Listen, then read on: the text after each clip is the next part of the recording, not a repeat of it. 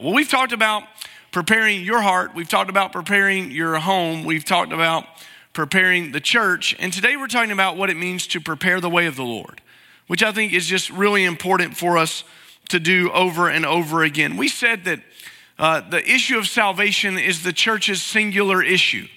It really is the issue that drives everything that we do. And when we think about Christmas, for us to think about Christmas and not think about how salvation is the singular issue of our day, of every day in the church, to try to introduce people to Christ so that they can be saved, would be to miss Christmas, because everything that we're doing has a salvific issue in mind with it, doesn't it? And so today, you turn in your Bibles to the Gospel of Luke chapter 3, and we'll kind of finish this last bit of preparation for Christmas. And what I really want you to hear this morning is that Christmas is a story to tell. That's really what it's all about. Christmas is a story to tell. And we're going to see that from three different people's lives today, but we'll start by looking at the life of John the Baptist. I think in my experience with Christmas and with just being around people in general, I love great stories. I love good storytellers. I love all of that. You know, I love the story of David and Goliath, don't you? And it's true, by the way. I love that story. And I love it because it's true. But even if it wasn't true, it'd be a great story. I mean, that would be a fantastic story to see God move through the life of one person to give courage and strength to a group of people who had lost all of their courage and strength. Just remember, it oftentimes only takes one person to have courage to believe the Lord will do something to get people to come along behind you. That's important, isn't it? I love the story of White Christmas. It's a movie that my parents made us watch religiously every year at Christmas. I love it. I mean, I love what all it does. And if you were to ask me what my favorite Christmas character is, I love Danny Kaye when he's faking the broken leg. I mean, it's just, if you haven't seen it, maybe you watch it. I love the Cajun Night Before Christmas. Anybody ever read that? Got some Cajun family members, and they used to read us the Cajun Night Before Christmas. That's a little bit different take on it. Pretty interesting. But I love a good story, and I love great storytellers. And we're going to look and see three individuals or groups of people that had a story to tell. And let's start by reading in chapter 3 of the Gospel of Luke. We'll read verses 1 through 6. In the 15th year of the reign of Tiberius Caesar, while Pontius Pilate was governor of Judea, Herod, tetrarch of Galilee, his brother Philip, tetrarch of the region of Iturea, and Trachonitis, and Lysanias, tetrarch of Abilene, during the high priesthood of Annas and Caiaphas, God's word came to John, the son of Zechariah, in the wilderness. And he went into the vicinity of the Jordan, proclaiming a baptism of repentance for the forgiveness of sins, as it's written in the book of the words of the prophet Isaiah. A voice of one crying out in the wilderness, prepare the way of the Lord, make his path straight. Every valley will be filled with every mountain, and hill will be made low. The crooked will become straight, the rough ways smooth, and everyone will see the salvation of God. When we read this story, there's a word that jumps off the page. And I'll give you the word, and then we'll go to the backstory. And it's the word repentance. That word just climbs out of the story and just kind of stands out above everything else that we read, that John was preaching a baptism of repentance. Now, this is the same John that we've been reading about over the last few weeks. Remember, his parents were Zechariah and Elizabeth. An angel had told them he would be born, and it was late in life for them. And he comes as one, as we studied last week, who would be the precursor to the promised Son of God and the Messiah. And when we look at John's life, he's there as a herald, a prophet, pointing people. Now remember, for 400 years, there has been no prophet in all of Israel. So when Malachi ends, there's a 400-year gap in what takes place. And now John comes on the scene. And I want you to see that John's message was repentance. Each of the groups that we'll look at today had a message, but John's message was repentance. And we see that word in verse 3. I'll just read it again.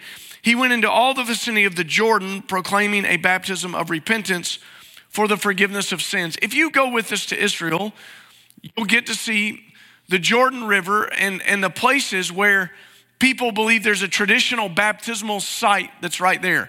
And it's a fascinating place because literally you could almost step across it.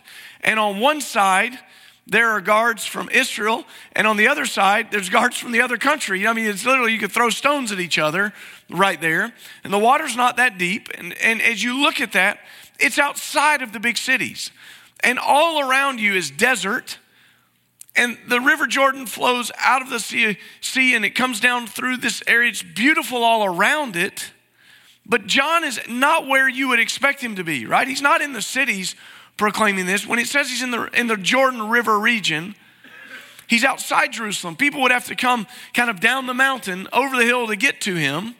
But the Bible tells us in the Gospel of Matthew that others were coming to him. And they were coming out of the cities. Well, why was he baptizing? What's up with this? It's an interesting baptismal practice. Baptism is not something that the New Testament church actually started. The Jews baptized Gentile converts. And it was a sign of something taking place in their life. John is now extending that beyond just someone who would be a Gentile convert to someone who would say, I'm coming with a baptism of repentance. And that word becomes so important because symbolically, Jews were saying, I'm being cleansed of my sins. Something is changing in my life. So when we talk about repentance, that word is one that we need to understand this Christmas time. If we were just to define it, it would be an important word for us to say. It would be to turn around, change direction, and it's defined in our lives as a change of mind that leads to a change of lifestyle practice.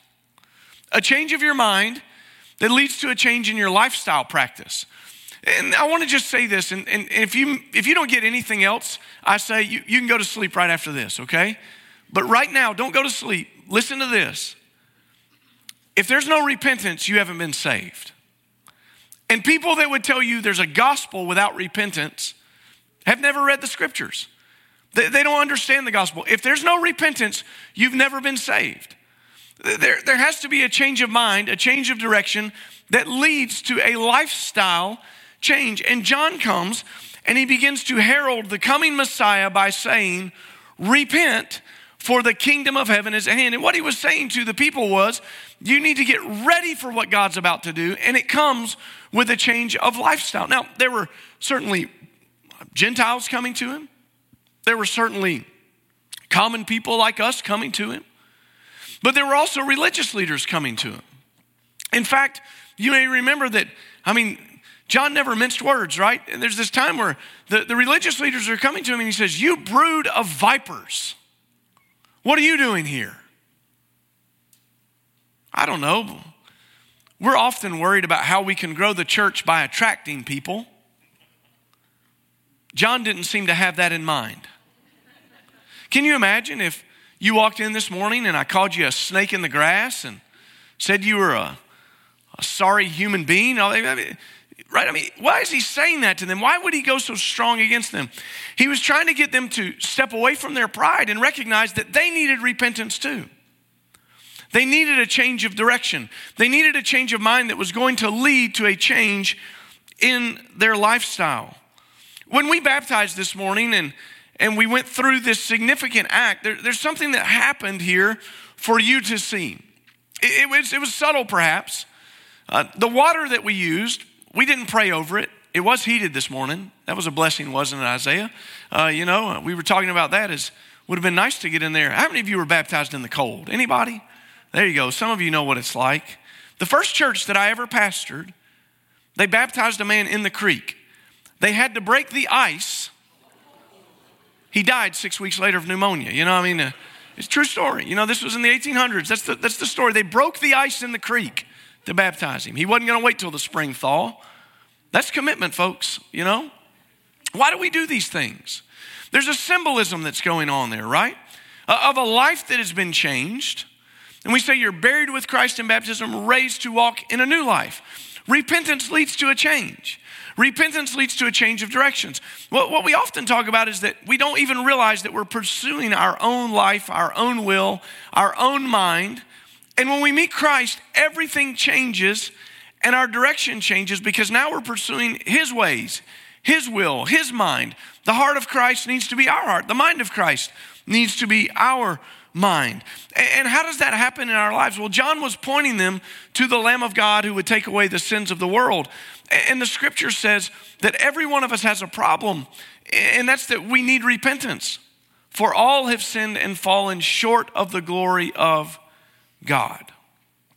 For many years, I believed that what that meant was if we were supposed to hit the bullseye, we just barely missed. But that's not true. It's really an illustration from scoring like an archery target. If you might imagine with me, if we were shooting an archery target, big round thing with a couple of rings that got narrower, we often believe that like, oh, I'm not in the 10 ring, I'm like over here in the 7. I could do a little better. No, you didn't even score. Your arrow fell short. No points, zip. That's what it means to fall short. There's nothing you could do. You're not close to God and you just need a little bit of tweak and you'll be there. That's not what it is. The scripture says that we all, like sheep, have gone astray. We all have fallen short. But the great news is the gift of God is eternal life through Christ Jesus our Lord. John came preaching a message of repentance that constantly pointed people to Jesus. He wasn't building his own crowd. He wasn't building his own church. He wasn't trying to build his own movement. He was pointing people to Jesus. And that changed mind that he was letting them see was necessary, was going to ultimately lead them to Christ. One of the things that I find interesting about John's life is that he had another story he could have told. It was an incredible story. He could have spent his time telling people, the angel came and spoke to my mom and dad. They couldn't have children. And I'm the result. I'm the offspring of that. I'm kind of special if you ask me. Gabriel gave me a name. Gabriel give you a name? Gabriel gave my parents a gift. My dad couldn't speak after he was with the angel. Not until the day they named me could my dad speak. My mom couldn't believe it. But there's another part of this. Did you know that when I was in my mom's womb, Aunt Mary came over, Cousin Mary, and she had been with child with Jesus, and I leapt at the sound of Mary's voice in my mom's womb. I mean, it's in the scripture, folks. Have you heard my story? That wasn't the story that he told. The story that he told was always about Jesus. It was always about the birth of Christ. It was always about Christ dying for sins. That was what his focus was. And I want you to see, the scripture's letting us see that there's a prophetic fulfillment going on here. If you look in your Bible, sometimes what it'll do is when it's quoting the Old Testament, it narrows in the margin of the text and it emboldens it for you, puts it in a bold font. And that's from Isaiah. And when you look at this, it says, a voice of one crying out in the wilderness. That's who he was going to be, right?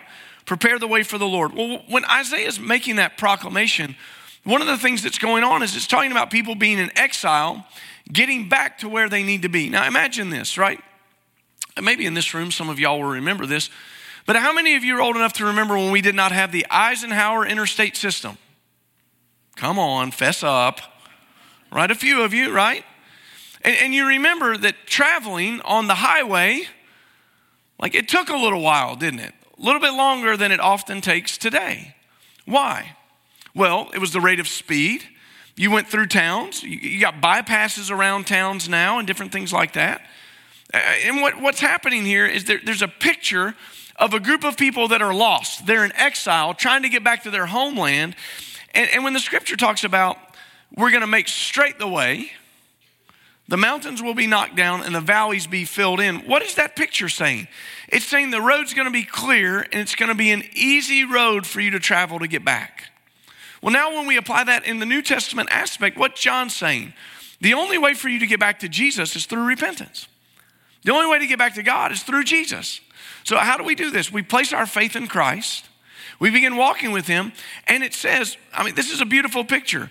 The road will be straight. I didn't grow up in an area where the roads were straight. I grew up in East Tennessee. There were no straight roads. You had to get around mountains and ponds and lakes and different things like that. I'll never forget going to a city that was planned for the first time in my life and seeing blocks of a city. Like, you go to Florida and it's beautiful, right? It's straight road, straight road, straight road, straight. It's just easy to know where you're at, right? So when you see this, what he's saying is it's easy to find it. It's in Christ. And when you find it, You have a relationship with God. And Jesus is the path for us. And it comes through repentance. We need a message of repentance. There's a lot of stories that you could tell today.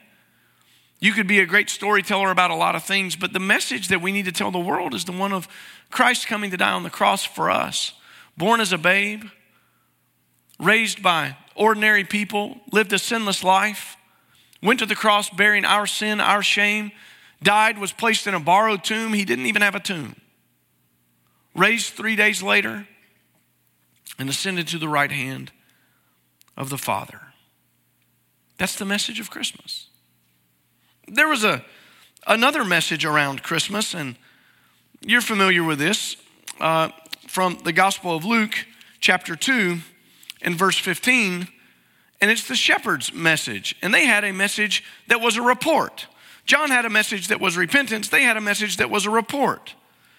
If you think about it, the shepherds were pretty unlikely to be the persons entrusted with this report, but they were first on the scene according to the scripture. In Luke chapter 2, verse 15 says, when the angels had left them and returned to heaven, the shepherds said to one another, let's go straight to Bethlehem and see what has happened, which the Lord has made known to us. And they hurried off and found both Mary and Joseph and the baby who was lying in the manger. And after seeing them, they reported the message they were told about this child. And all who heard it were amazed at what the shepherds said to them. But Mary was treasuring up all these things in her heart and meditating on them. The shepherds returned glorifying and praising God for all the things they had seen and heard, which were just as they had been told.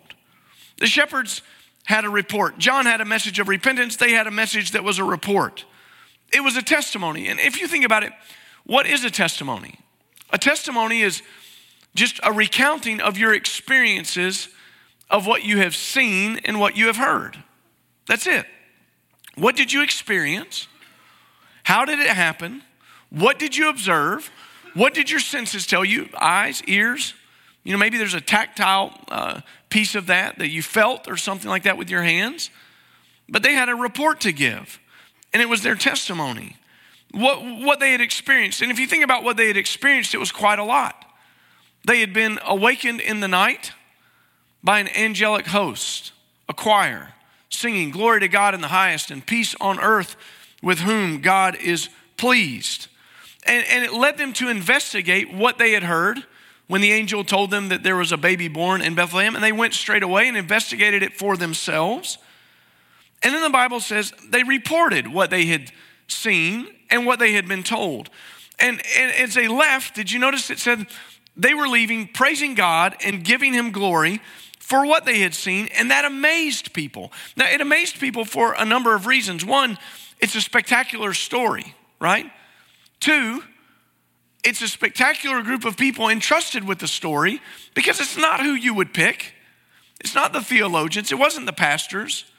It was people doing what they did every day of their lives. They were doing what they normally did, and yet God intervened and spoke to them, and they began to speak to others, and it amazed people. This is why the shepherd's report is so important for us, because as a believer, you have a testimony. You have something that God did in your life. You were there. You can experience it. You can remember it, right? I can remember where I was the day that I made my profession of faith in Christ Jesus. I remember it with some weird details. I don't remember what I wore that day, but I do remember that I had a Star Wars watch on that had C-3PO and R2-D2 on it. It was a digital watch.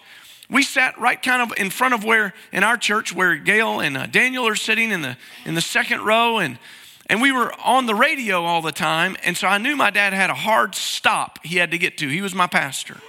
And I was just watching that watch. Now, I normally watch that watch because I was ready to get out of there and get to playing basketball. But today was different. I was going to walk down front and tell my church family that I'd been saved. I was watching that time count down, knowing that it was just a few minutes until I could walk out and tell people that I knew Jesus. I remember it.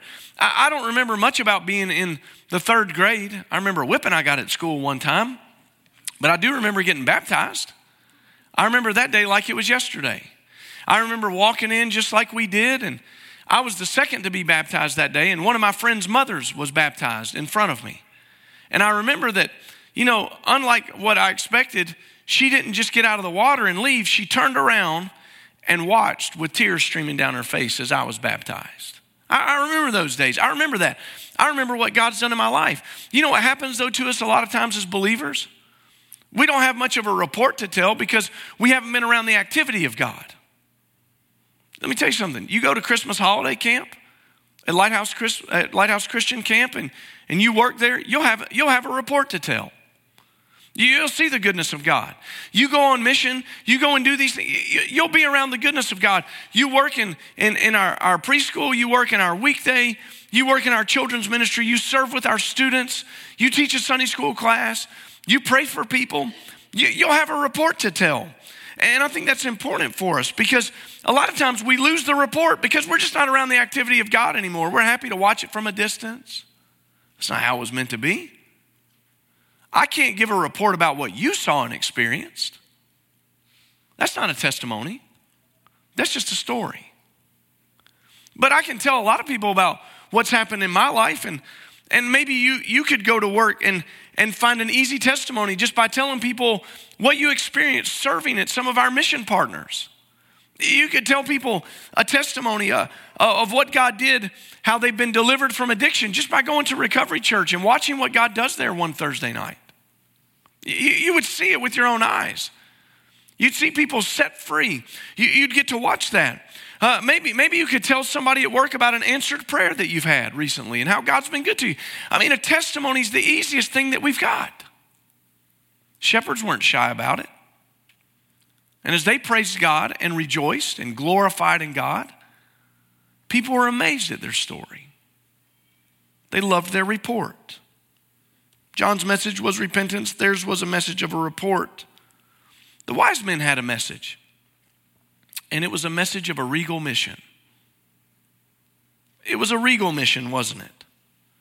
They came to worship and return. By my estimation, that makes them the first missionaries, right? The wise men came to worship the baby, and then they went back on their way. If I could read it from you from Matthew's Gospel, chapter 2, verses 9 through 12. It says this: after hearing the king, they went on their way, and there it was, the star that they had seen at its rising. It led them until it came and stopped above the place where the child was, and when they saw the star, they were overwhelmed with joy. Entering the house, they saw the child with Mary, his mother, and falling to their knees, they worshiped him.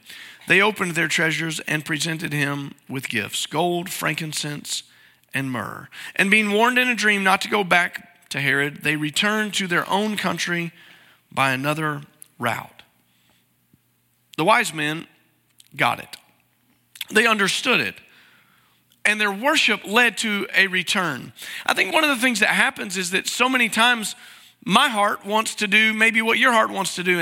And that's that I'm happiest when we gather together and we're in the building and we're worshiping the Lord. I love it. My heart's stirred by that. And we have some experiences in here that honestly, I wish we could bottle them up and give them away to people. I wish that they could experience the joy and the warmth and the friendship and the kinship that we have as brothers and sisters in Christ. And you get on the mountaintop sometimes and you just think, I don't want to go down. The view is too good. It's too great being here. It's too fun to be together. But that's never what God's design was. It wasn't a holy hangout. It was that they were to go back. And I think that's important for us. Last week, if you were in the musical, did you notice that when the baby Jesus was born, the shepherds came, and one of the shepherds wanted to stay. Do you remember? He was worshiping, and he wanted to stay. And another shepherd came back and said, no, we've got to go. That was on purpose, wasn't it?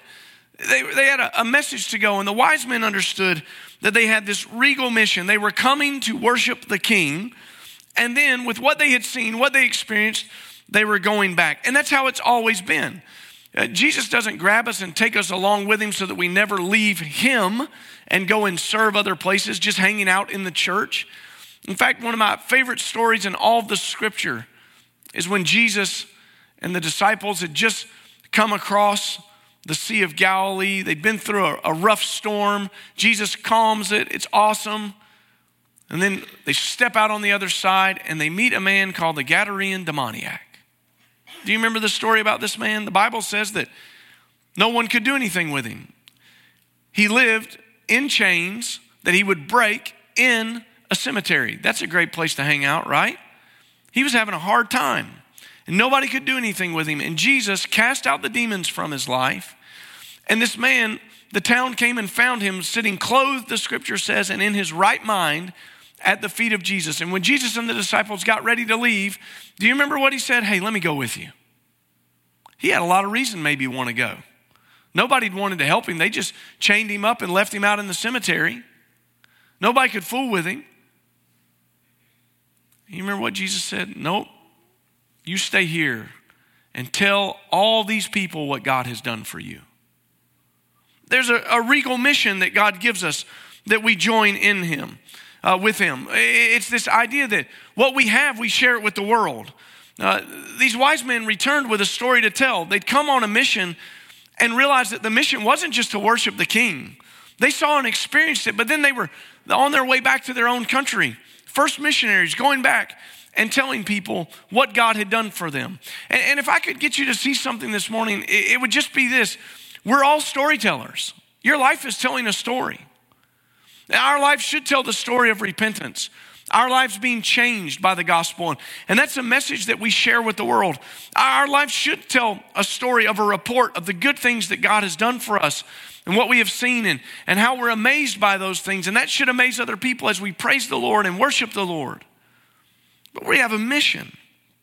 We have a mission to go to the world. God has called us to join him. And I want you to think about that with me for just a minute. The story that we have to tell, it's a question for us to answer, because what kind of story are you telling? Your life is telling a story this morning. Is it pointing people to Christ? Or are you just a Christian in name only? Your words and your deeds, do they match up? Is the integrity of your heart where it should be? Does it point people to Jesus? You're telling a story. Maybe it's a story about yourself. Maybe all you can do is tell the story about your work life or your kids or your grandkids or where you grew up. And you kind of have the interesting story, but it's not the story of God's story. We talk a lot, don't we? Maybe we talk about all the things that are interesting to us, but we fail to mention sometimes the things that are most important for other people. It's the story of God's love and his grace and forgiveness. I just wonder maybe if it's time for us to renew our passion to that. Do you have anything to report from your life lately? I mean, honestly, is your testimony all 10 years ago? 5 years ago? Is it last year? Is that the closest you were to God's story was last year? We can do way better than that. We can be tuned into what God is doing in this world and watching him work and watching with wonder and with joy and hope in our hearts, begin to tell the story of Christ's birth and what it means for us just by giving a report. Man, if you'd have seen what I saw this weekend, God is good. We ministered in a hard place this weekend. Man, let me tell you something. I don't know if you believe in prayer, but God answered one of my prayers this week. We've been praying for a long time. You wouldn't believe what God did. God is faithful. He's entrusted us with this story. And just like John the Baptist was told to go prepare the way, I want you to think about that this coming week, next week, and as we start the new year. We're here to prepare the way for people to meet Christ. Something we might say, an interaction we might have, might be all it takes for the Holy Spirit to arrest their hearts and draw them to salvation. Would you bow with me in prayer? I always want to give you a chance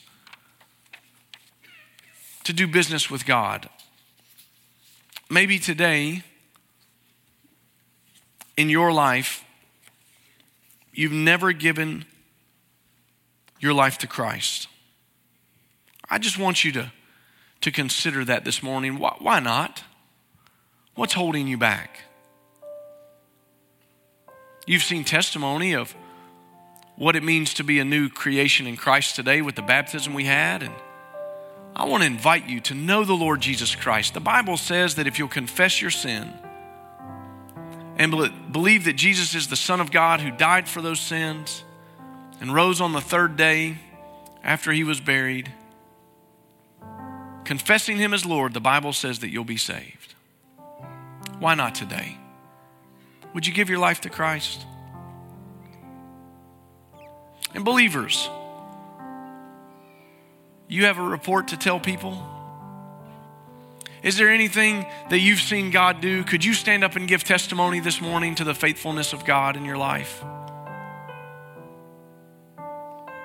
Father, as we humbly bow before you now, we pray for those who are far off from you and ask that you would draw them to yourself. Father, we pray that you would save them. Father, we pray that they would see your infinite wisdom and your glory today, that Christ came to die for us. Father, they would receive the good news of the gospel, that they are loved and cherished by a God who died in their place.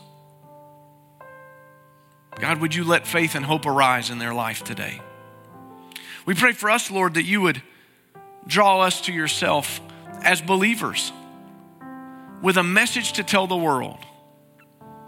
That Christmas is more than just a holiday where we enjoy time with family and friends and time off and gifts and decorations.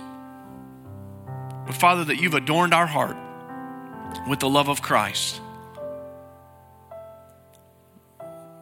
God, would you let us see great things this year so that we'll have a story to tell, a report for the world? God, send us out on mission, preaching the gospel of repentance. In Jesus' name we pray. Amen.